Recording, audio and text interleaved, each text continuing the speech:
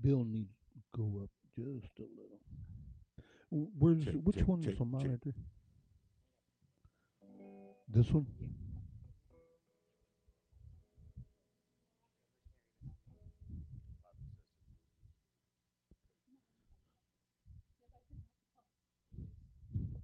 Check, check, check. Testing one, Check. two. Check That's a mic much better. test. Check 1, 2. Hey, Bill, check your mic. It's better. I said it's much better.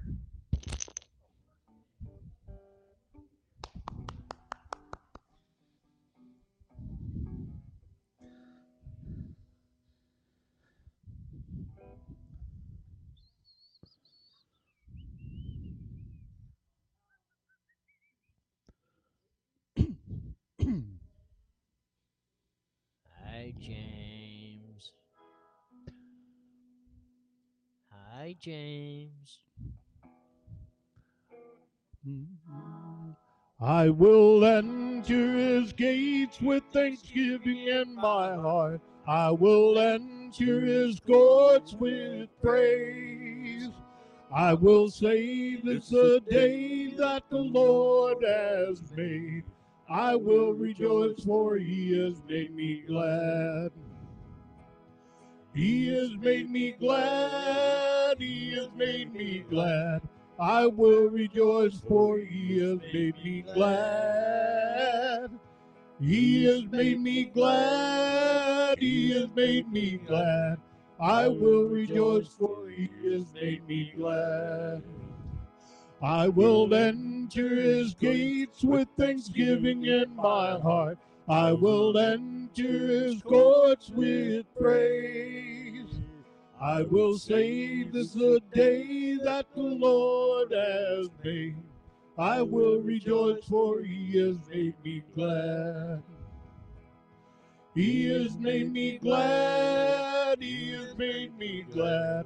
I will rejoice, for he has made me glad. He has made me glad. He has made me glad. I will rejoice, for he has made me glad. I will enter his gates with thanksgiving in my heart. I will enter his courts with praise.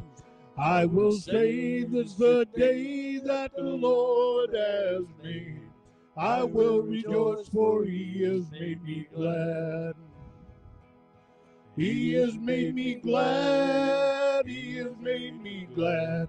I will rejoice, for he has made me glad. He has made me glad. He has made me glad.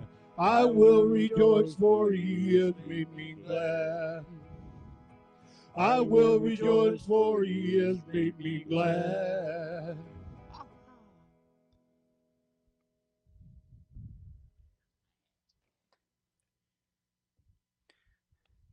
All right, Second John, the elder to the chosen lady and her children, whom I love in truth, and not only I.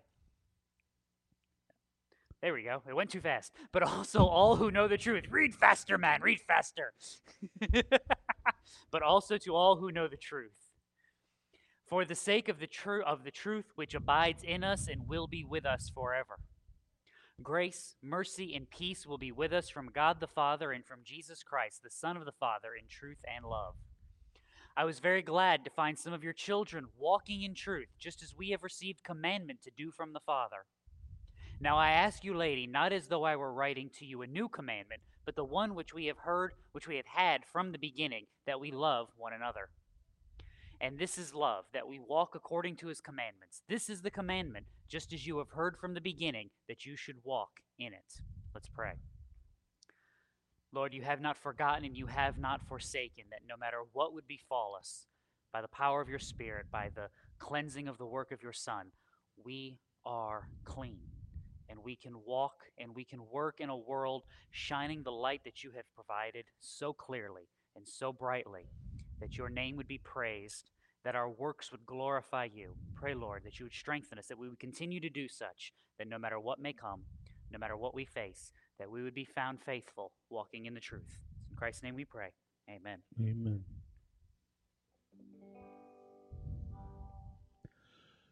There is a Redeemer,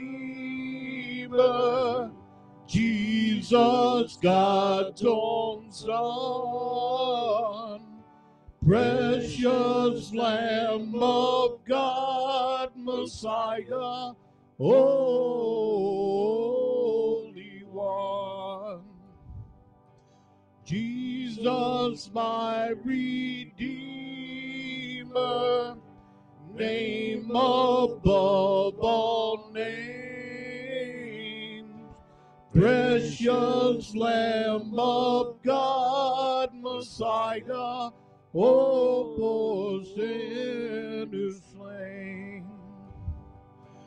Thank you, oh my Father, for giving us your Son, and leaving us your Spirit till the work on earth is done.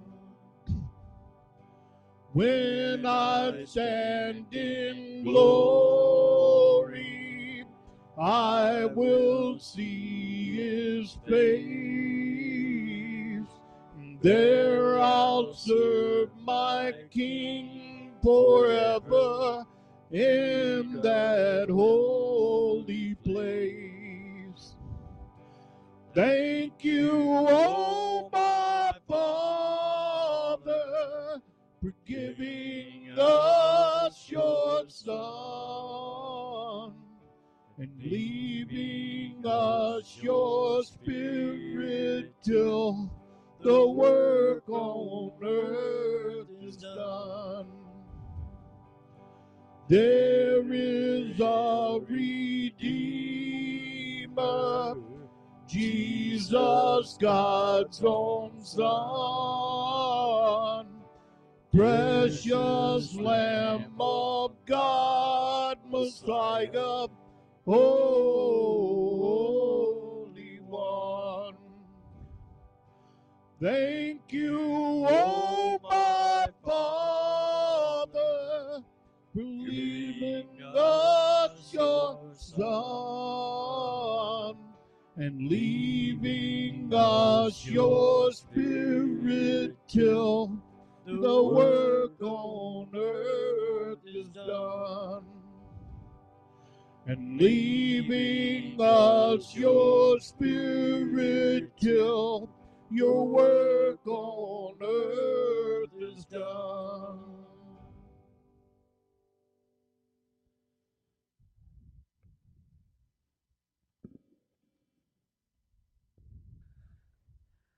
All right. This almost looks weird now. Yeah, I'm telling you. Spacing out. All right. If you have no idea why it looks different, for those of you that have been here for a few weeks and those of you that are just joining us again, my plan is this week to get a letter sent out. Elena made labels for me, so I'm going to hopefully tomorrow or Tuesday get a letter in the mail, basically encouraging and inviting everybody possible that can to come on back to church. In the letter, I'll have a lot more reasoning that I'll try to include right now, because trying to include it all right now would take way more time than we want to do. But in a nutshell, I think we can safely, smartly, competently, and easily begin to return to a normal church fellowship. So our bizarre layout this morning is part of that, to kind of let people be able to sit with family and people that they've been around while still being able to distance from other folks, so that if we do have people who are at risk, then they can still space out. In a nutshell, for the majority of the human population, this virus is just not a big deal. So if you're under 70 or you're not in a nursing home, it's not even a bad flu. If you're over 70, which, we do have, couple of oddballs. But if you're over 70 or a nursing home resident, then it is a big deal. And you should take precautions, be smart, be safe. I think we can do that as a group and protect people and get back to functioning as the body of Christ like we need to. So it's not my fault. Vern's in your spot. That's right where your seat would normally be. It's just you got to kick your uncle out. So I'll let you fight that out. We'll sell tickets. Yes, sir. The last I've heard from Charmel, we are not doing our June meal because the health department has informed them that their sack lunches for Sunday night chapel must be prepared in a certified kitchen now. Now, I don't know if that's due to what's going on or if that's a permanent thing. There is a church in town that has offered to prepare all the meals for May and June in a restaurant kitchen. So after that, I don't know. So I told her, I said, if that's what you've got set up and someone's willing to do that, let them have June because our next one would be October. So we have plenty of time to get it figured out by the time that rolls around.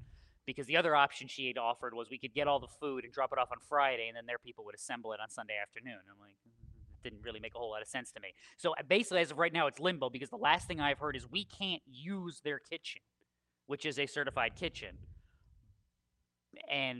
But we can't also now prepare it outside. Yes. Yes. Which really doesn't make any sense because that would be the biggest food service safety issue would be the transportation of the food from the store to them. You would think that would be the biggest problem.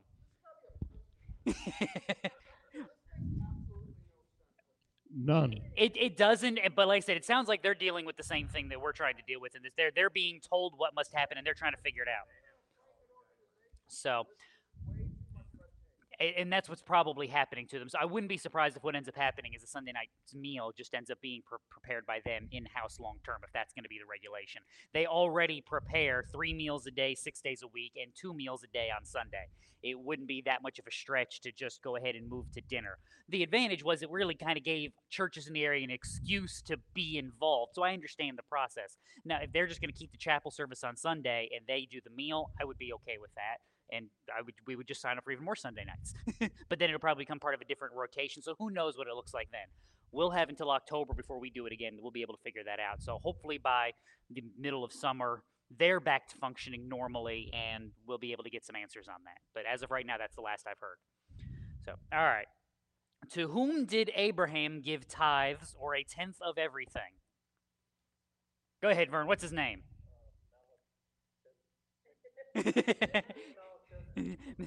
Melchizedek, which I have said that out loud. My father-in-law has taught an adult Sunday school class. Let me see. When we had this conversation, he'd been teaching the adult Sunday school class for what? About 30 plus years.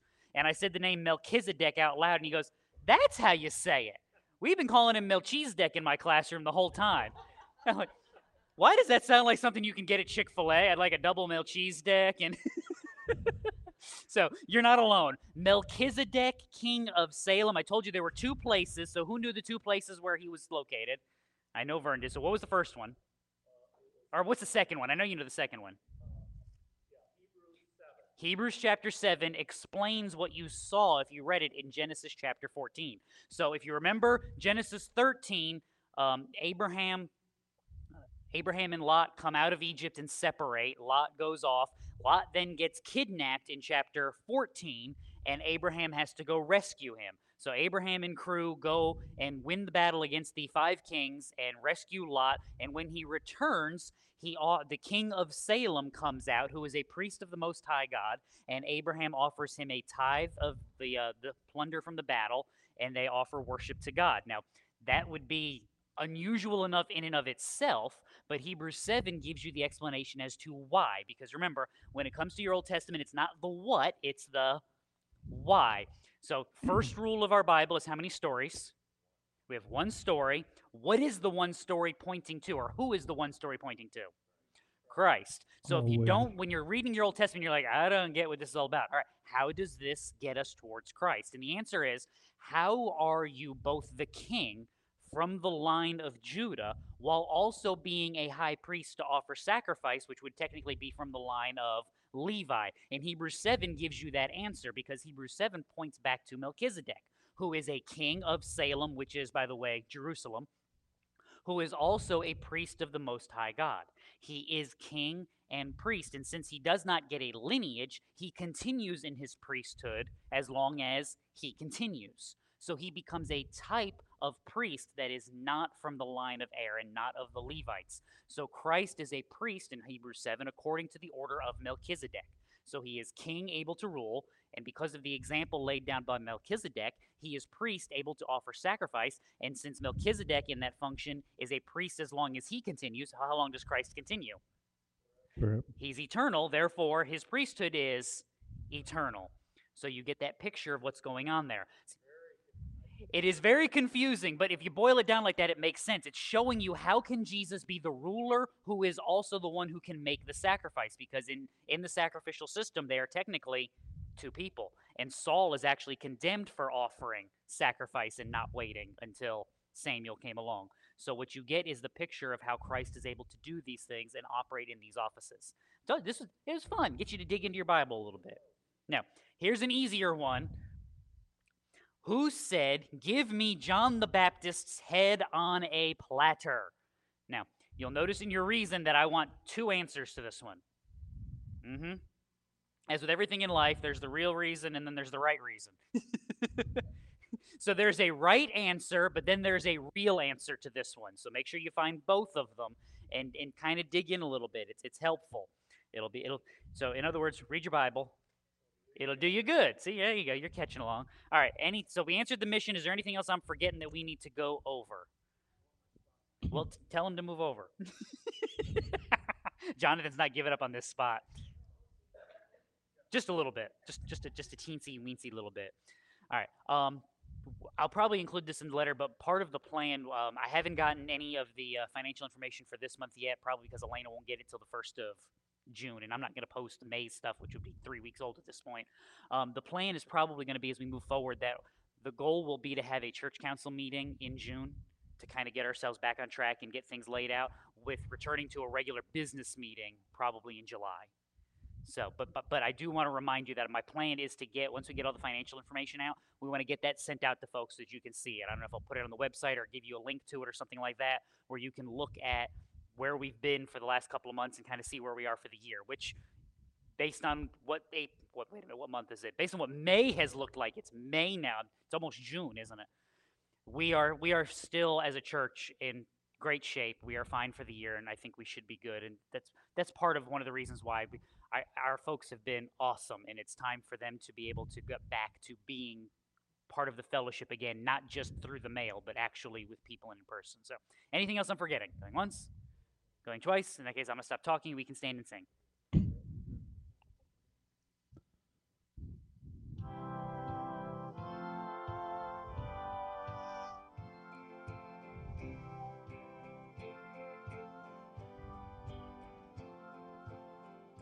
Lord, I lift your name on high. Lord, I love to sing your praises. I'm so glad you're in my life. I'm so glad you came to save us. You came from heaven to earth to show the way, from the earth to the cross, my debt to pay, from the cross to the grave, from the grave to the sky. Lord, I lift your name on high. Lord, I lift your name on high. Lord, I love to sing your praises. I'm so glad you're in my life. I'm so glad you came to save us. You came from heaven to earth to show the way, from the earth to the cross, my debt to pay, from the cross to the grave, from the grave to the sky. Lord, I lift your name on high. Lord, I lift your name on high. Lord, I lift your name on high.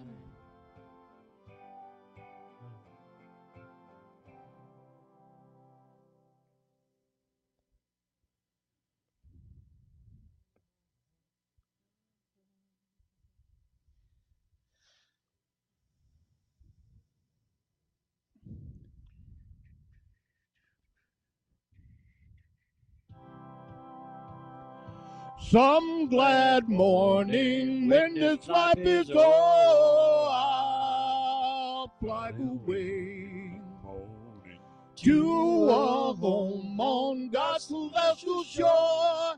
I'll fly away. I'll fly away, oh glory. I'll fly away. When I die, hallelujah, by and by, I'll fly away. Just a few more weary days and then I'll fly away to a land where joy shall never end. I'll fly away. I'll fly away, oh glory, I'll fly away.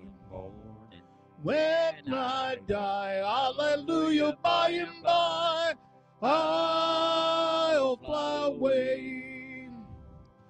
Just a few more weary days and then I'll fly away to a land where God shall never end. I'll fly away. I'll fly away, oh glory. I'll fly away. When I die, hallelujah, by and by, I'll fly away. I'll fly away, oh glory, I'll fly away. When I die, hallelujah, by and by, I'll fly away. When I die, hallelujah, by and by, I'll fly away.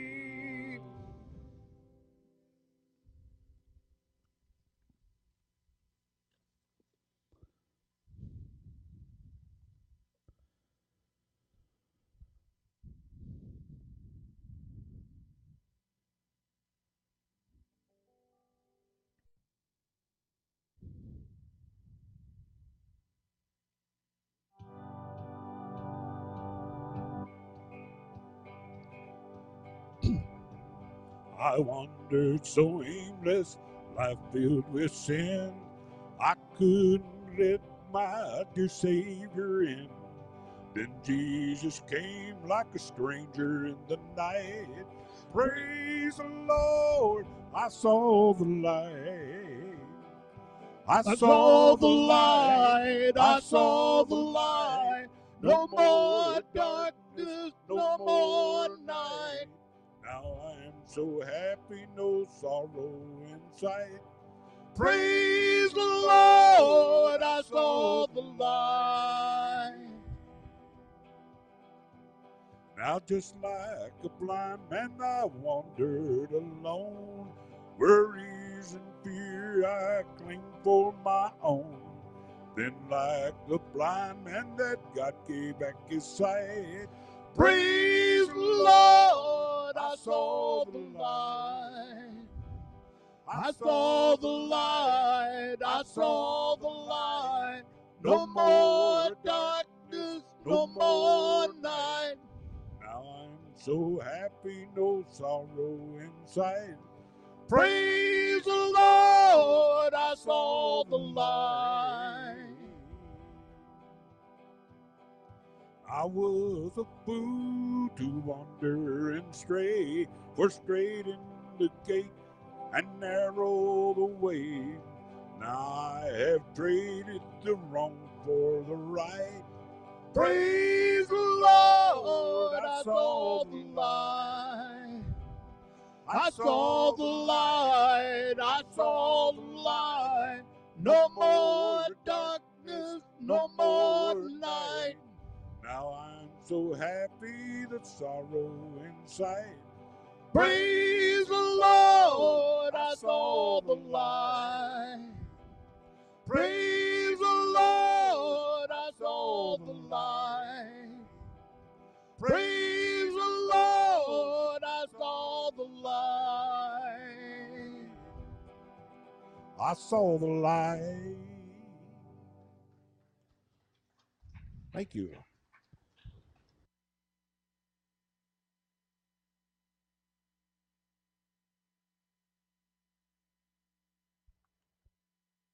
I'm sure there's enough of them running around here if you need more than one.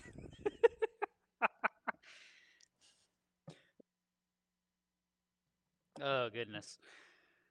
Well, on the bright side, I don't think we'll be as silly this week as we were last week. I've slept.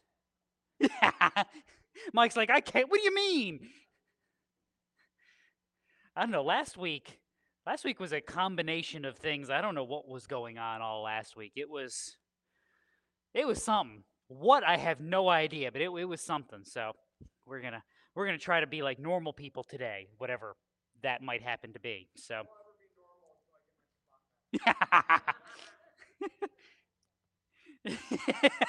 There you go. There you go. All right. Yeah, that's see, we need our wise elders to know when to engage in sarcasm and when to put people in their place. That's what we need, right? So this is true. Uh, so with all of that said, let's see. This is going to be a weird day. 'Cause I'm telling you, the live stream is working. The computer is acting like a normal machine, like it's supposed to. I'm not talking about that. I'm just talking about like all the stuff that's been going on. The sound system hasn't decided it wants to, explode or anything. Yeah, I don't know how to act today, so we're gonna have to figure this out as we go. So, 1 Thessalonians chapter 4. If you have been following along, we know the people. We see how they got there. Finally, in verse 13 of chapter 4, we are getting to the reason that Paul wrote a letter to this church. It's not just all sunshine, lollipops, and rainbows. There was an actual problem in this fellowship that Paul was writing to and about. Now, with that said, I am going to give you a warning this morning. There is a possibility that some of you will get aggravated with me because of something I will say today. Possibility. More so than normal. Just so you know, I am completely okay with it. Because what you will disagree with me about is what we call a tertiary or third level issue. When it comes to Christianity, best explanation I've heard of this, the best description is Al Mohler's spiritual triage. So, when you go to the hospital, if you go with an upset stomach and someone arrives at the same time you do and they've had their arm cut off, they are a higher priority than you are. They go first. You have to wait, which is why if you don't go with a life-threatening illness in the emergency room, you spend approximately 12.9 hours in the emergency room before you are seen, because they are constantly doing what? Dealing with people who have life and death situations going on. When it comes to Christianity, we want to have the same mindset. We want to triage our doctrine. This is what this looks like. Christology, the doctrine of Christ, fully God, fully man, sacrificed for our sins, blameless, sinless. That's a non-negotiable. You have a problem with any of those doctrines, you have a problem with a fundamental core of Christianity, you are outside of orthodoxy, you are now teaching heresy. Doctrine of God, eternal, immutable, gracious, loving, merciful, just judge, all of those things. That is what we call theology proper. If you have a problem with one of those doctrines, you have a problem with a core Christian idea, you are outside of orthodoxy. Soteriology, the doctrine of salvation by grace through faith in Christ alone, as taught in Scripture alone. Make sense? If you are outside of that teaching, you are outside of the faith. Those are what we call first level issues. You disagree on those, We have serious problems. You are not speaking Christian doctrine. Second level issues. These are things that we think are very, very important, but they don't make you an unbeliever. So the difference between Baptists and Presbyterians, how we do church, what the church government is, whether it's congregational led, congregational rule, elder led, a Presbyterian session, however you want to set that up. We disagree. We think those are important. We think there is a way to do that according to Scripture. But disagreeing about that does not make you a heretic. Make sense?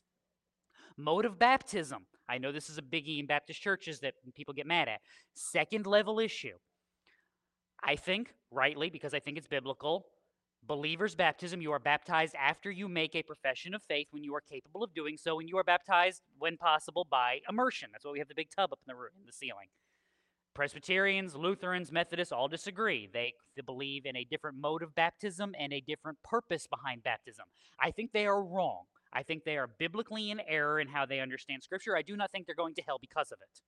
Now, beyond that, we have third level issues. Things like, how often should you do communion? What does communion represent? Believe it or not, there are multiple views. We follow, for the most part, as Baptists, what's known as the Zwinglian model from Ulrich Zwingli out of the 16th century, who taught a memorial view of the supper. So the bread and the juice symbolize the body and blood of Christ, and it is a memorial meal. When we take it, we are memorializing the work. The Lutheran Church would hold to what they call a real presence, what's called not transubstantiation, which would be a Catholic doctrine, which is a whole different thing, but what's known as consubstantiation, that it's actually bread and wine or juice, but the body and presence of Christ is in, with, and under. So there is some form or fashion in which Christ is actually physically present in the meal, but it's not in the actual elements. I disagree with that. I think they're crazy. That's like so far down the list of things that if you want to argue with me about that, I really have to see how much time I have left in my day. Now, on that same level is what we're going to be on today, eschatology, the doctrine of the end, the eschaton, the study of the things of the end, the last things of Scripture. So we're talking about the return of Christ, some of the, how do I want to phrase this? Some of the timing mechanisms therein. If you want to disagree with me on this one, you are more than welcome, and we'll cover that later. But let's recognize that we're talking about a way down the list on the triage. And the reason I say this is because for some people, eschatology is like, that is their thing. I mean, we make jokes about, but there are actually, they don't, not so much anymore, but once upon a time when you could harass people in airports freely, there would actually be color-coded charts that people would bring to the airport and try to evangelize with, talking about the differences in when the rapture was going to occur and all of that. And we made a joke about it because it's the color-coded rapture chart guy. You can actually go buy these. They're like bizarre and tiny and little print. You need a magnifying glass with good eyes to see them. So we don't want to be there today. But I do want to warn you that there's a possibility you could get upset with me, and I'm okay with it. As the joke goes, I've thought about it. I prayed really hard, and I feel really good about where I am today, and so I'm not terribly worried. And if you want to disagree, we'll talk about it later. Now, with that said, we have a lot of dense material that means that we have to cover today, and you're going to have to hear it from a mostly dense speaker, which means you need to pay attention. If you want to be mad at me when this is over, that is awesome. Just do me one favor and be mad about something I actually said, not something you think I might have implied. I got lunch plans if that's the conversation. So, all of that, hopefully we will make sense of this. And I'm going to read this, and some of you are going to be like, there's nothing controversial here. Oh, just wait. Just you wait. So, 1 Thessalonians chapter 4, verses 3 through 18. But we do not want you to be uninformed, brethren, about those who are asleep, so that you will not grieve as do the rest who have no hope. For if we believe that Jesus died and rose again, even so God will bring with him those who have fallen asleep in Jesus. For this we say to you by the word of the Lord, that we who are alive and remain until the coming of the Lord will not precede those who have fallen asleep. For the Lord himself will descend from heaven with a shout, with the voice of the archangel, and with the trumpet of God. And the dead in Christ will rise first. Then we who are alive and remain will be caught up together with them in the clouds to meet the Lord in the air, and so we shall always be with the Lord. Therefore, comfort one another with these words. And you're like, I don't see the problem. Give me a minute. We'll get there, but first we have to make sure we set our stage and understand what's going on in this section rightly, because as with everything else, a book builds upon what it has said before, and a section does the same thing. So, verse 13, we do not want you to be uninformed, brethren. We got to the problem. They're uninformed about something. This is so good. Remember, this is a faithful body of believers. Go back to chapter 3. When we could endure it no longer, we thought it best to be left behind at Athens alone, and we sent Timothy, our brother and God's fellow worker in the gospel of Christ, to strengthen and encourage you as to your faith. But now that Timothy has come to us from you, has brought us good news of your faith and love, and that you always think kindly of us, longing to see us just as we also long to see you. This is a good church. They have persevered under trial and persecution. They were founded amidst persecution, and they have stood firm. They have stood firm in the midst of that persecution, and they are rejoicing and looking rightly forward to the consummation of the things. This is an awesome reminder for us, because in the midst of all that goodness, there's problems. This is a reminder because what's going to happen at some point in your life? Life will sideswipe you with a random Tuesday morning, and you're going to be like, how did we end up here? Again, we may mention this a couple weeks ago. This is why I always laugh when every job interview I've ever had has asked me the same question. What's your 5-year plan? No earthly idea. You're lucky I know what's going on next week, much less what's going on in 5 years from now. How many of you, if you made a 5-year plan in 2015, nailed it? You're like, I nailed this 5 years ago. We're going to be in a lockdown with a deadly virus, and our way of life is over. Like, yep, no. Nobody had that. Not even Nostradamus, and I don't think he had most of what they give him credit for having. Nobody had this. Life comes at you fast. It comes at you unexpectedly, and it hits you in ways you were not prepared for, you cannot imagine, and that you will not be able to deal with in your own power. That's kind of the point of life. If you could handle everything and you could manage everything, what would you not need? You would not need a God and a Savior who could handle problems and deliver you in the midst of them. Part of the reason you have struggle is to prune you and wean you off of the world and bring you to a dependence where it rightly should be on Christ. Now, we do not want you to be informed, brethren, about those who are asleep, so that you will not grieve as the rest who have no hope. Reminder, who is Paul talking about? And those who are asleep. No, he's not talking about your husband during the service. He's talking about dead people. Paul is talking about dead people. He's dead people. John 11 kind of gives you a reminder of this euphemistic language. Jesus talking to the disciples. Our friend Lazarus has fallen asleep, but I go so that I may awaken him out of sleep. The disciples then said to him, Lord, if he's fallen asleep, he will recover. It's one of those moments, Jesus is just sitting there going. Now, Jesus had spoken of his death, but they thought he was speaking of literal sleep. So Jesus then said to them plainly, Lazarus is dead. Shovel face. You didn't get it when I was being polite about it. So we break out the Monty Python skit. It is deceased. It is gone on. It is no more. It is stone dead. That's what we're talking about. Those who are asleep are those who have departed, those who have died. Now, this is a good thing for us because we do need to put our lives in perspective rightly. 1 Corinthians chapter 15.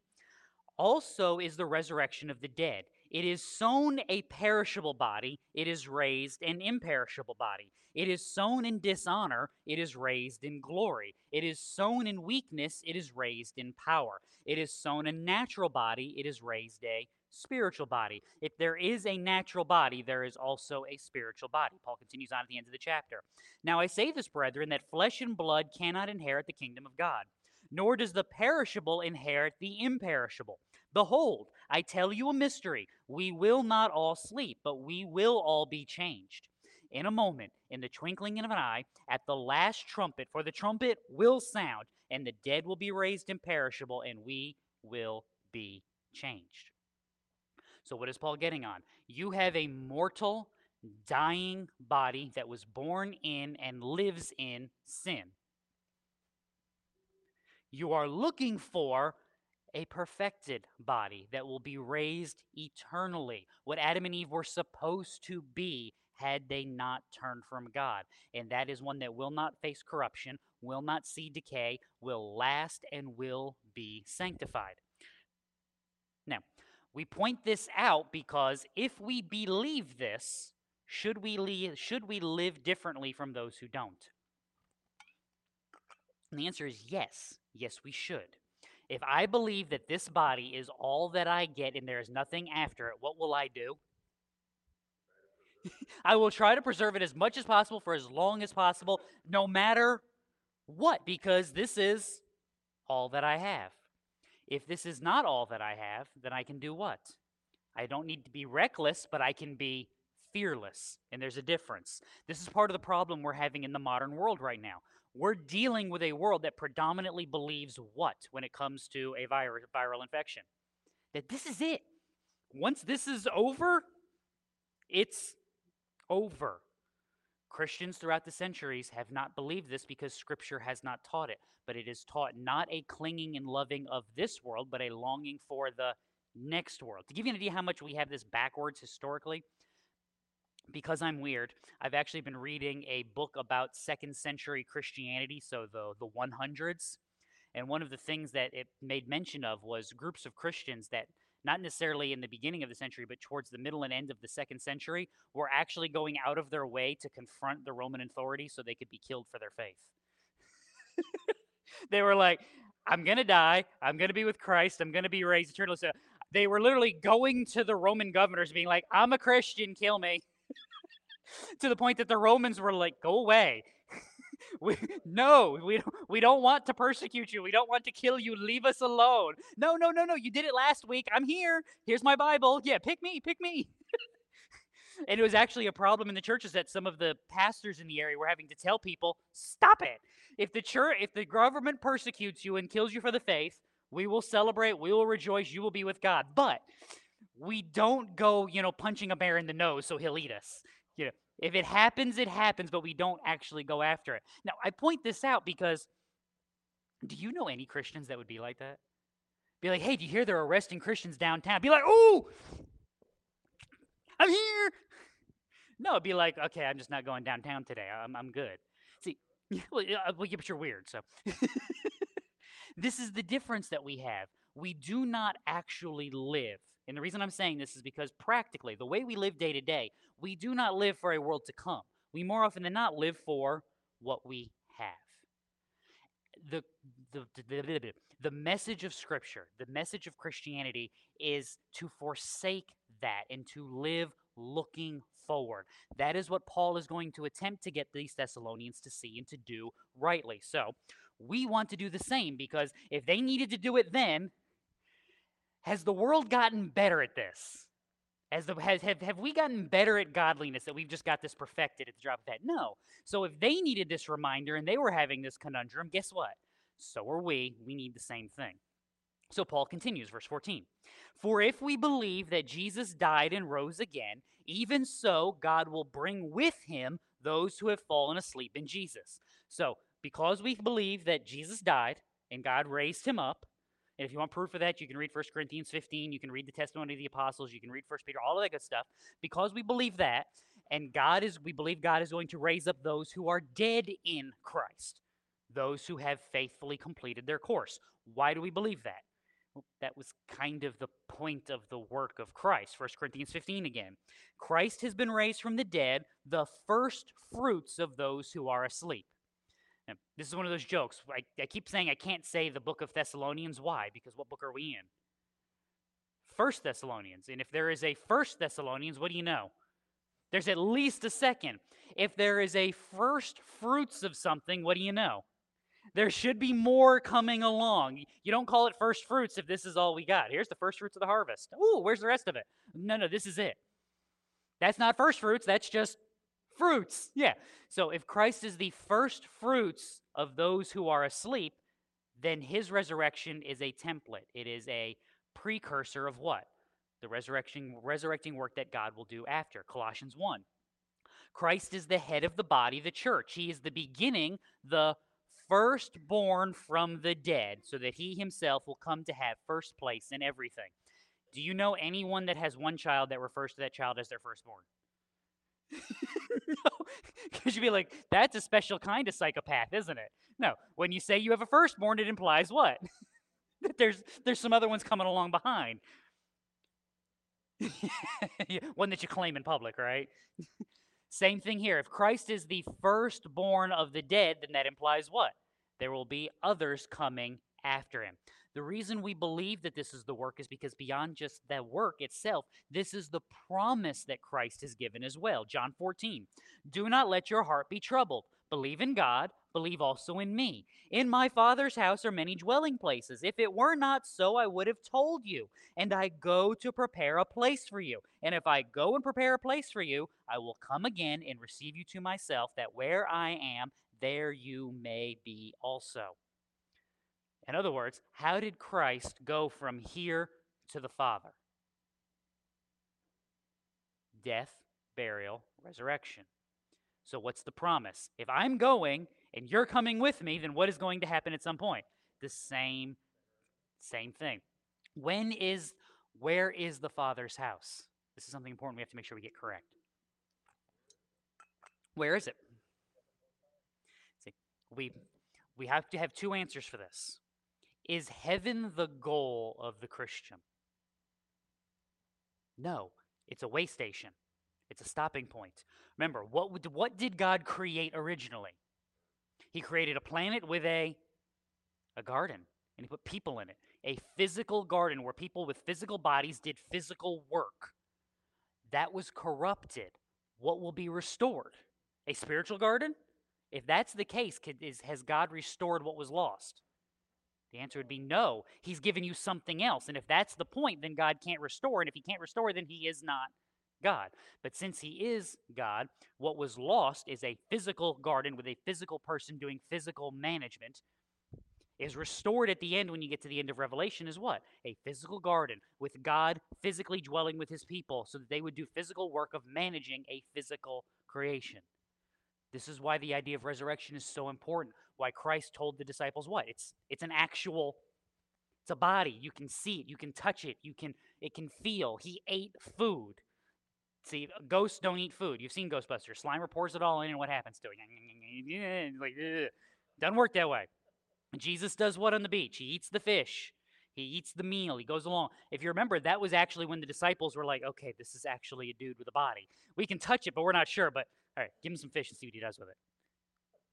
It's like that, that Life cereal commercial? He ate it. Same idea here. We have a physical resurrection. This is the ultimate goal. The spiritual, what we call in theology, the intermediate state. The time between death and the time of the second coming, the resurrection. We have an intermediate state. We have absent from the body, present with the Lord. So we have a spiritual dwelling. You see this in the book of Revelation with the saints around the throne. But that is not the end-all, be-all. The goal is not heaven on high. It is heaven on high as a way station to get back to a redeemed and perfect earth that God is creating. That's the promise. That's been the promise since the garden. Now, what do we know about God and his promises? He keeps them, Hebrews 13. He himself has said, I will never desert you, nor will I ever forsake you, so that we may confidently say, the Lord is my helper. I will not be afraid. What will man do to me? And how many of God's people will God forget? None. John 10. My sheep hear my voice. I know them and they follow me. I give eternal life to them and they will never perish, and no one will snatch them out of my hand. My Father who has given them to me is greater than all. No one is able to snatch them out of the Father's hand. I and the Father are one. So if they can't snatch them from the Father, and the Father and I are one, then guess who they can't take them from? Me. That's the point. That's what Jesus is getting on about. Now, verse 15. For this we say to you by the word of the Lord, that we who are alive and remain until the coming of the Lord will not precede those who have fallen asleep. We're going to take a little bit of a pause here, because I do read my notes and my books on things, and one of my favorite little notes that I like to borrow because it helps me with my cross-referencing and some things that even tie me in and not some time is I actually have a MacArthur Study Bible, because I like that. Like, give you an idea for this section of Thessalonians. There's the actual Bible verses, and there's all the commentary on it. Yeah, it's one of those deals. I disagree with my own Bible on this and the notes that are in it almost entirely in this section, because I just don't see it. I can't see it. This section of Thessalonians is like one of the hallmark verses for guess which doctrine? See if anybody knows their eschatology really well. This is one of the biggie rapture passages. Talking about being, I told you, I warned you it was coming. This is one of the biggies because we're talking about being caught up to the air, present with the Lord, not preceding those who have fallen asleep, all of this good stuff. All right. I think I can prove this throughout the morning, so I'm going to go ahead and say it. I have in the past, I have changed my mind on this, but I do not hold to a belief in a rapture. I just can't do it. I can't do it from Scripture. And I think I can prove it as we go through this morning. As I consistently read my Bible, I have Christ ascending, and at some point, Christ returning. He doesn't sneak back and take us off, and then the world goes to hell in a handbasket. When he comes back, he comes back. So, if you would like to disagree with me on that on that understanding of eschatology, I'm okay with that. I'm not even going to try to convince you you're wrong unless you try to convince me first. So, just telling you ahead of time. Remember, this is one of those third levels, and I keep making a big deal out of this because I can still, if you remember the old seating system, which Jonathan is still pining for, we actually had a couple come to a church here for about a month, sat right over there, and then she sent me an email asking me when I thought the rapture would occur. Was I pre-trib, post-trib, or mid-trib? And if you have no idea what I'm talking about, you are blessed. Be thankful. And when I told her I didn't believe in any trib, she got mad, called me a heretic, and they never came back. It's just like, so there are people that take this seriously. They have been here in the last couple of years. Now, Paul is teaching from his own authority. This we say to you by the word of the Lord, that we who are alive and remain until the coming of the Lord will not precede those who have fallen asleep. Now, time out. There is no quote from Jesus on this in the Gospels that says that. There's none. It doesn't exist. So what do I mean when I say Paul is teaching rightly in his authority? When he says that we say to you by the word of the Lord, what he means is, who is Paul? He's an apostle. So when he speaks and teaches authoritatively, whose authority is he speaking and teaching from? From the Holy Spirit, promised and delivered by Christ. So if you go back to chapter 2 of 1 Thessalonians, you'll find this in verse 13. For this reason, we constantly thank God that when you received the word of God which you heard from us, you accepted it not as the word of men, but for what it really is, the word of God, which also performs its work in you who believe. Now, part of what I think you have going on is, why will those who are alive not precede those who are asleep? So I think some of this is just logical. Got to get in line. You also have a sociological thing going on, something that we don't do anymore. Go to a small town, out in the hinterlands, get out of the suburbs, and yeah, even smaller than Byron. I'm talking about get out amongst the cornfields somewhere. Especially in the South, I know this is true. You know what every little town basically has? A McDonald's. A church and a bar. You know what almost all of those churches have? That we don't have. They have a cemetery. And you notice, and you know how many in these small little towns, those churches, if the church is on the outskirts of town, they'll have a cemetery where they are. If the church is in town, the cemetery will be somewhere else, because where do we put the dead? We put them on the outskirts. This is a human tradition. In Paul's world, cemeteries, tombs would not have been predominantly in town. They would have been out on the highway leading out of town. Christ is returning as what? He left his sacrifice. How will he return? As a king. He will return in royal garb. He will be heralded as the coming conquering king. How does the king enter the city? No, just in general. How would a king enter the city? Does he sneak in the back roads? Does he come down an alley? No, he comes down what? He comes down in the main highway. If you want to meet the king, what must you go do? You go out of town onto the highway to get in line for the coming of the king. This is what you see in Christ's triumphal entry. Who did they think they were entering in with? They thought they were heralding the entrance of a king. So they did what? They're lining the roadway. They're not in the middle of downtown doing this. It's on the road coming into town. Those who are asleep are waiting. They will be resurrected where?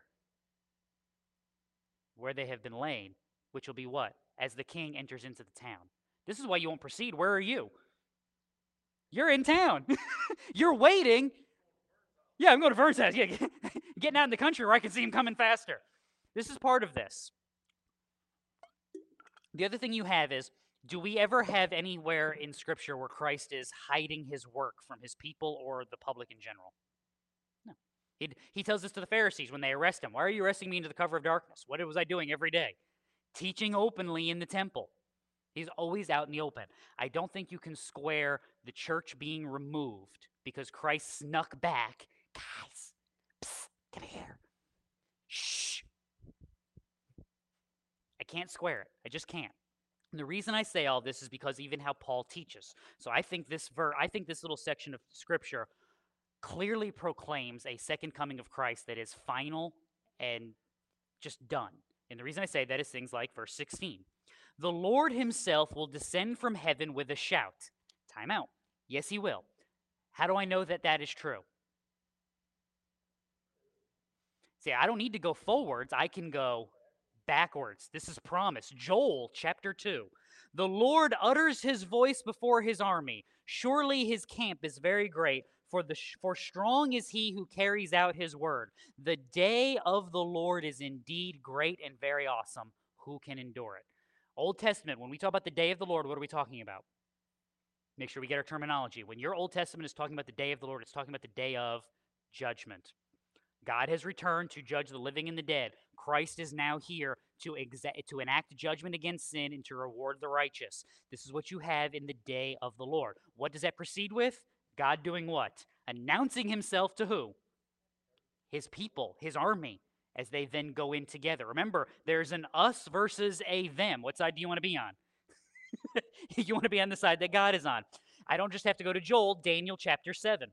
I kept looking in the night visions, and behold, with the clouds of heaven, one like a son of man was coming. He came up to the Ancient of Days and was presented before him. To him was given dominion, glory, and a kingdom, that all the peoples, nations, and men of every language might serve him. His dominion is an everlasting dominion, which will not pass away, and his kingdom is one which will not be destroyed.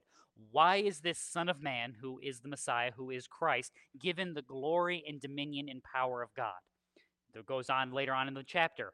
The sovereignty, the dominion, and the greatness of all the kingdoms under the whole of heaven will be given to the people of the saints of his highest one. His kingdom will be an everlasting kingdom, and all the dominions will serve and obey him. He is given that power and authority because where will he rule? One word answer. Everywhere. Everywhere. See, this is part of the now, not yet. Is there a place under heaven that God's authority does not exist? No. Are there places under heaven where God's authority is not recognized? Yes.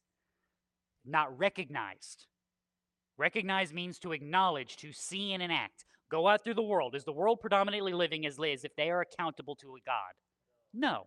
They are not recognizing his power and authority. That is a now, not yet.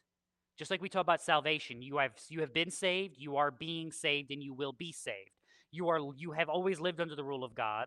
You will live under the rule of God, and you are living under the rule of God, but at the same time, you are not living under the rule of God.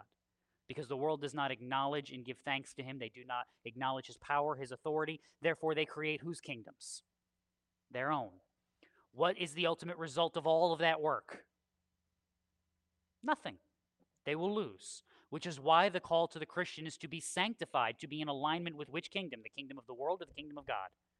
Kingdom of God. So that when that kingdom does come, we are living in a place that we have been preparing ourselves for our entire lives, for the bulk of our existence. We do not wish to be conformed to this world, but we wish to be conformed to the patterns of God, where his rule is done.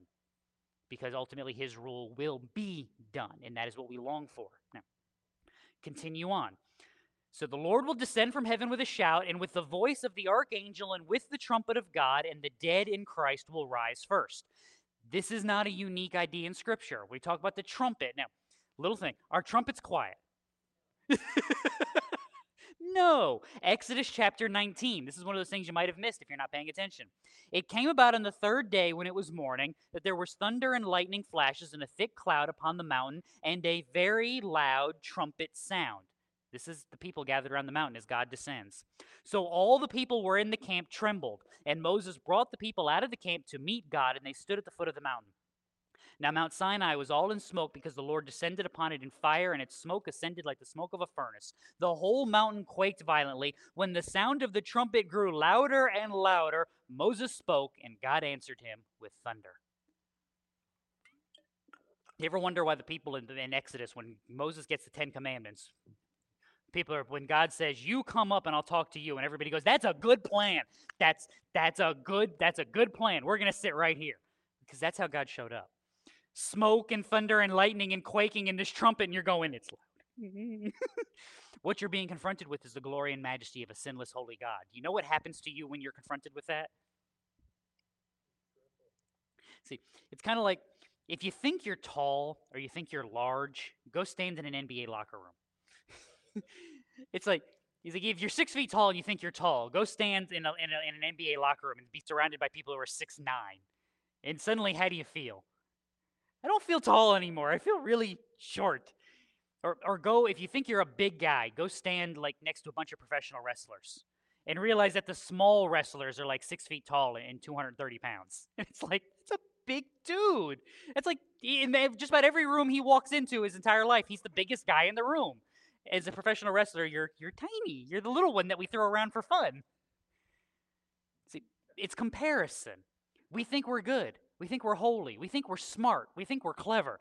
And then God shows up. And it's like, oh, yeah, I'm sinful and I'm busted and I'm broken and now I'm aware of it. I'm going to go sit in the corner and hopefully no one can see me because I don't want anybody to see me. It's like when you're embarrassed. What do you not want? Don't look at me. When God shows up, everybody's embarrassed because everybody is aware of how they have fallen short. And the trumpet is what heralds this. Zechariah 9 also gives you the same reminder. As for you also, because of the blood of my covenant with you, I have set your prisoners free from the waterless pit. Return to the stronghold, O prisoners who have hope. This very day I am declaring that I will restore double to you. For I will bend Judah as my bow, and I will fill the bow with Ephraim. I will stir up your sons, O Zion, against your sons. O Greece, I will make you like a warrior's sword, and the Lord will appear over them. His arrow will go forth like the lightning, and the Lord will blow the trumpet and will march in the storm winds of the south. The Lord of hosts will defend them. They will devour and trample on the sling stones. They will drink and be boisterous as with wine. They will be filled like a sacrificial basin, drenched like the corners of the altar. And the Lord their God will save them in that day as the flock of his people, for they are the stones of his crown, sparkling in his land. So when God sounds the trumpet, why is he sounding it? Because he's returning. When he's returning, what is he going to do? He's going to redeem his people, judge the nations, institute his kingdom, and the end is now here. Now, can you square that with Jesus? Psst, come on. Neither can I. Now, if you can, again, I say, God bless you, go for it. I won't argue with you. You can believe it until the end of time, and then when Jesus comes back, you'll find out you were wrong and I was right, and then you'll be sorry. Now, I point this out, though, for a very important reason, and that reason comes to us from verse 17. We who are alive and remain will be caught up together with them in the clouds to meet the Lord in the air, and so we shall always be with the Lord. Again, this is the end, because this is what we have in the connectedness of the Old Testament to the New. When God comes back, he enacts judgment. When he shouts his voice, blows the trumpet, the kingdom is inaugurated, the final fulfillment of what we long for. This is key. The final fulfillment of what we long for. This is not unique for Paul. Colossians 3. If you have been raised up with Christ, keep seeking the things above where Christ is, seated at the right hand of God. Set your mind on the things above, not on the things that are on earth, for you have died, and your life is hidden with Christ in God. And when Christ, who is our life, is revealed, then you also will be revealed with him in glory. See, that's an eschatological verse. That's talking about Christ on high. Long for the things that are on high, so that when Christ is shown, meaning when Christ returns, he is now revealed. What else will be revealed? Your righteousness, because you have faithfully kept the course. And Paul's not alone in this. 1 Peter 1. Prepare your minds for action. Keep sober in spirit. Fix your hope completely on the grace to be brought to you at the revelation of Jesus Christ.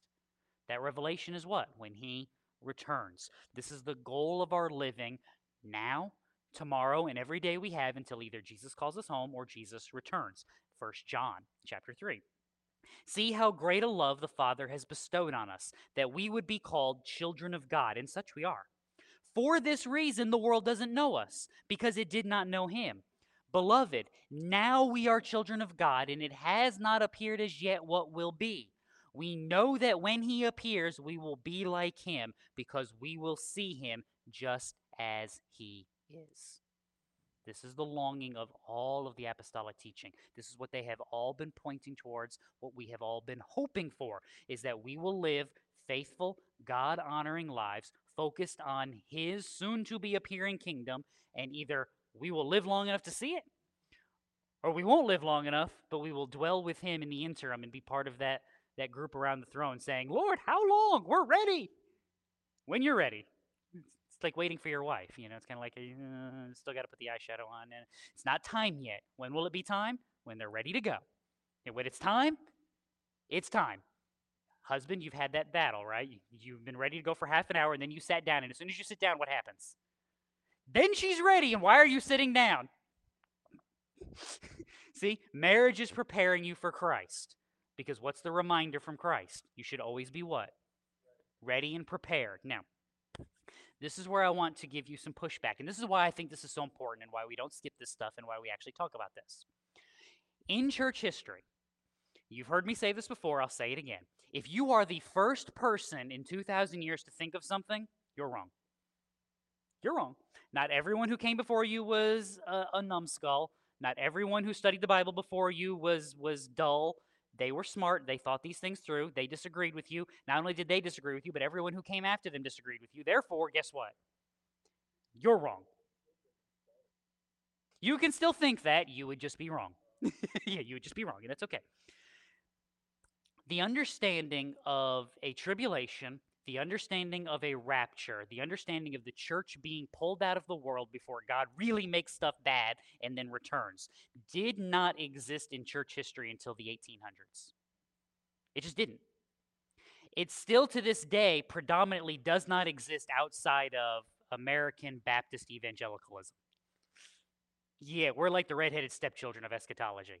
If you grew up a Catholic, if you grew up a Lutheran, if you grew up a Presbyterian, you were not taught this doctrine because it doesn't exist. What was it about 1800s Baptist life that made everybody and their uncle want to get out? Well, the world wasn't nice. It wasn't. Think through your U.S. history of the 1800s. Every time you turn around, we're fighting another war.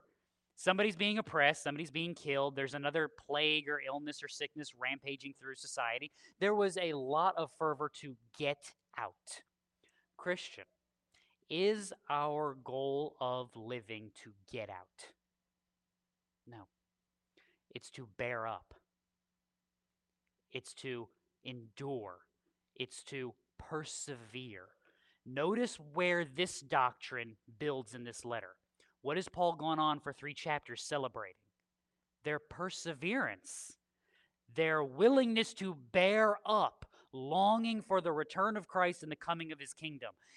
Are they longing for the escape plan? No, they're longing for the consummation, the fulfillment of all that God has promised. And in the meantime, what do? They endure, and they still proclaim, and they teach, and they disciple.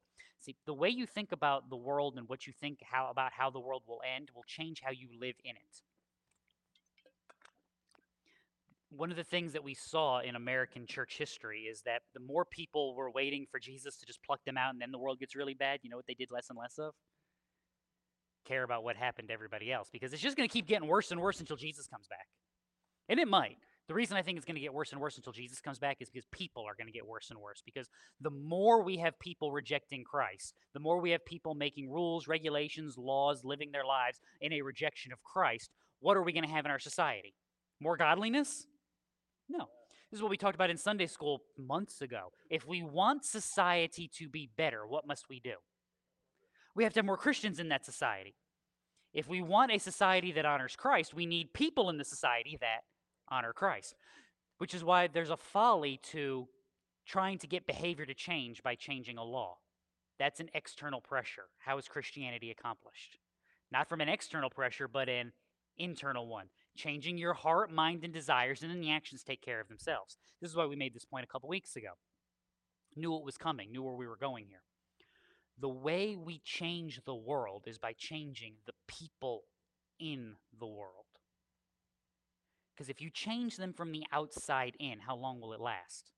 A few minutes, a generation maybe. I mean, we've seen this. You ever wonder why do we have such wild political swings in this country? It's like Republicans can't lose, Republicans can't win, Democrats can't lose, Democrats can't win. It's the same people voting. What's changed? What they wanted, what they thought somebody would give them. They have no anchor. They have no consistency. How do we change that? By making better political arguments? No. By changing the hearts of the people so that they do have an anchor, so they do have a consistency, and that they do have a Christian hope that is centered upon God and his kingdom, so that they will then enact things in their lives, laws, people that they support that are in alignment with godly principles. And then what happens to the world in general? It improves. Not because everybody got saved, but because the preponderance of the people are functioning the way that God has designed this place to function. This is again why we hearken back politically to a constitution that tells you your rights come from who? God. That's important, because if your rights come from God, then who can take them away from you? No one. See, that's a bedrock and a foundation of a godly worldview.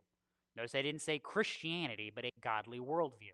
When that is gone, and my rights and my regulations and the things that I am allowed to attain are granted to me by government or by other people, then who can take them away? They can. Which means now, who's in charge? Who am I accountable to? I'm now accountable to people. Ultimately, who am I accountable to? I'm accountable to God. And I want to live my life in such a way that I don't stand before men blameless, because most men are godless. I want to stand before God blameless. And what's the reminder that Peter gives you? That if you do that, then as you stand before the people, what will they accuse you of? This is 1 Peter 2. Keep your behavior excellent among the Gentiles, so in the thing that they slander you with, they will praise your Father. In other words, you Christians are just so nice and good to people, and you don't follow along with everybody else, and you give to charity, and you talk politely. You evil, nice people. It's like, I mean, if they're going to accuse you of something, what should you be accused of? Something that actually violates their conscience. Why? Because their conscience is seared and it is broken. And that's why Paul ends where he ends. Therefore, so in light of everything he has said, comfort one another with these words. So this is why that challenge matters. Paul telling them, hey, long for the time when you are released from this. No, know that your release is coming, and therefore do what in the meantime? Support, persevere. This is how, what's the reminder? Man, this place is busted and broken. I know, but Jesus is coming back. And this will all be set right. It's not that I get out of here, it's that this will all be set right. We have lost in the American church the comfort of God's judgment. And the reason I say that is because we've lost the fear of God predominantly in our lives. We don't think in the two categories of God. We talk about this a little bit on Wednesday night with our men's Bible study. But we don't predominantly talk about God as otherly. That's one of the things that I'm reacting to all the time. You ever notice more often than not, if I present God, how do I present him to you? What's the picture I want you to get more often than not? I want you to get big and mighty and holy, because you know what I know you got if you've grown up in American Christianity? You've got that God loves you, that Jesus is your friend, and your heavenly Father is right there with you no matter what. I know you have that, because if you have the Holy Spirit, you have that. That's called the immanence of God. What I want you to have is the transcendence of God, the bigness that he has not just you, he has everything, that God has this. And part of the comfort of this world is that when I look out and I see the wickedness of people, part of the comfort that I should have as a Christian is I don't have to worry about that. God will judge that, or Christ will have borne the penalty for it, and I'm good either way. I would prefer that you trust Christ and you avoid your judgment. But if you choose not to do that, then I do what Jesus said, and I shake the dust off my feet, and I go about my day knowing that God will take justice and that he will secure what is good, and that all of these things that I see that are wrong will be set right. That's what I mean when I say a comfort in God's judgment. I have avoided it. I want everyone else to avoid it. But if you don't, it will be good and it will be right. And God will be praised because he has taken what is wicked and awful and he has put it out of the way and he has redeemed this creation. See, this is how we are comforted in this world because I don't have to escape from it. You'll get yours. It's like if I'm driving down the interstate and I'm going the speed limit and somebody flies by me going 90, do I have to chase them down and give them a ticket? No. I know what. You keep doing that, what's going to happen? You're going to get one. You might get away with it for a little while, but ultimately, if you just drive 90 everywhere on the interstate, you're eventually going to do something silly, and you're going to go by a state police officer, and you're going to get a ticket. I haven't got to give you one. I haven't got to worry about it. You can go, and I will continue on with my merry way. Welcome to Christian living in the world. You ask me, or I get a chance to talk to you, hey, going that fast is not smart. You should not do that. There's judgment coming if you keep doing that. I told him. You continue on and live in this way. You continue on in rejecting Christ. You continue on avoiding these commandments. You continue on trusting in him for your righteousness. There's a judgment coming. I told him.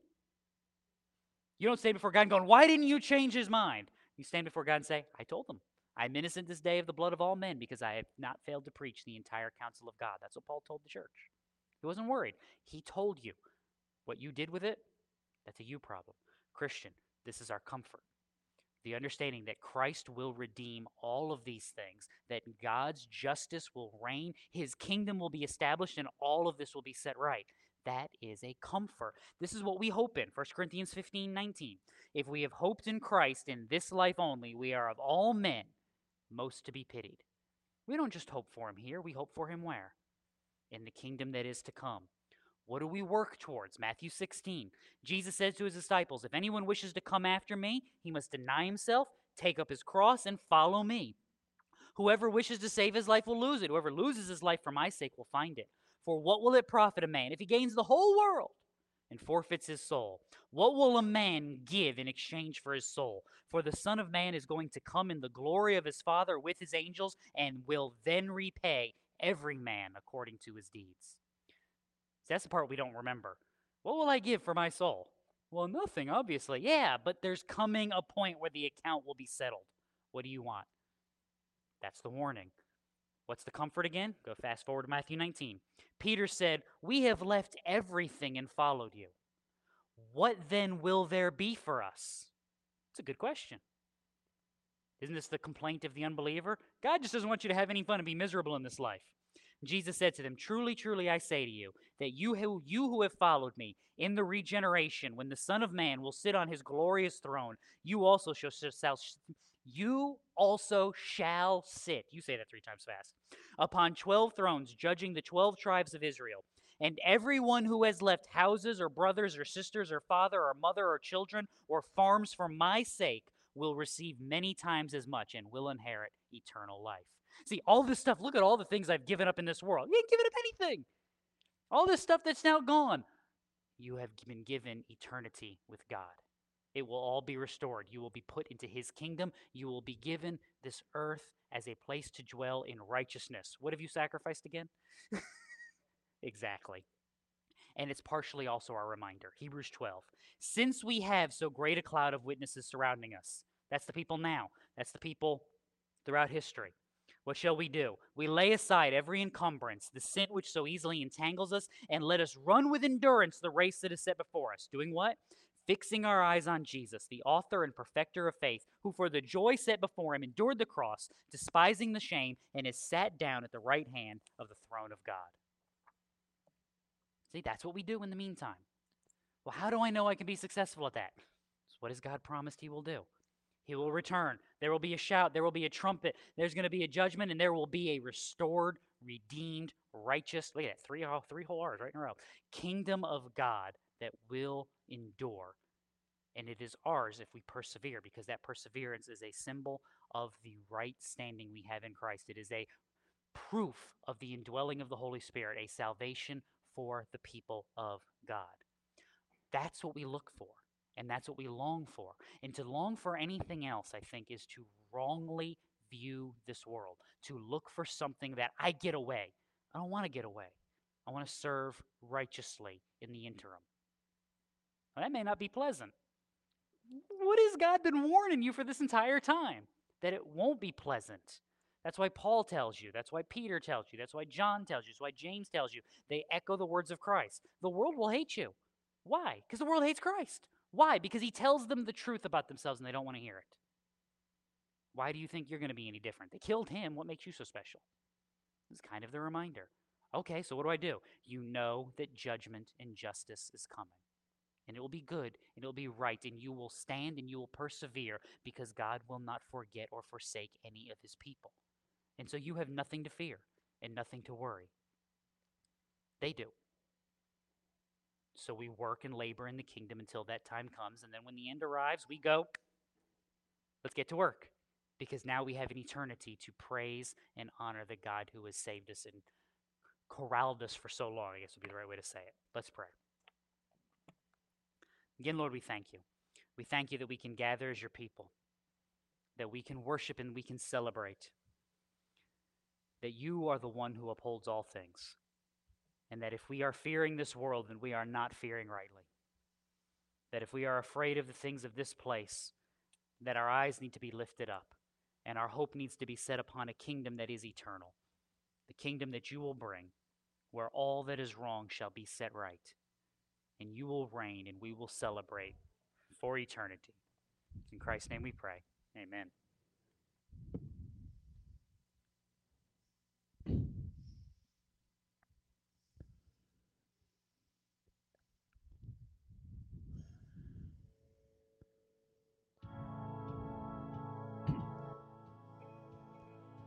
When the trumpet of the Lord shall sound, and time shall be no more, and the good morning breaks eternal, bright and fair. When the saved on earth shall gather over on the other shore, and the roll is called up yonder, I'll be there. When the roll is called up yonder, when the roll is called up yonder, when the roll is called up yonder, when the roll is called up yonder, I'll be there. On that bright and cloudless morning, when the dead in Christ shall rise, and the glory of his resurrection share. When his chosen ones will gather to their home beyond the skies, and the roll is called up yonder, I'll be there. When the roll is called up yonder, when the roll is called up yonder, when the roll is called up yonder, when the roll is called up yonder, I'll be there. Let us labor for the Master from the dawn till setting sun. Let us talk of all his wondrous love and care. Then when all of life is over and our work on earth is done, and the roll is called up yonder, I'll be there. When the roll is called up yonder, when the roll is called up yonder, when the roll is called up yonder, when the roll is called up yonder, I'll be there. When the roll is called up yonder, when the roll is called up yonder, when the roll is called up yonder, when the roll is called up yonder, I'll be there. When the roll is called up yonder, I'll be there.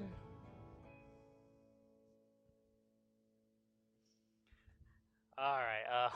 You know what? Let's just pray. That'd be easier. Uh, Lord, again, as we leave this place, ground us in your word. Guide us by your strength, that we would rejoice at your coming, but Lord, that we would labor in the meantime, that we would faithfully persevere under struggles and trials in this world, proclaiming your great salvation to all who will hear, being strengthened by your Spirit, knowing that you uphold us. In Christ's name we pray. Amen.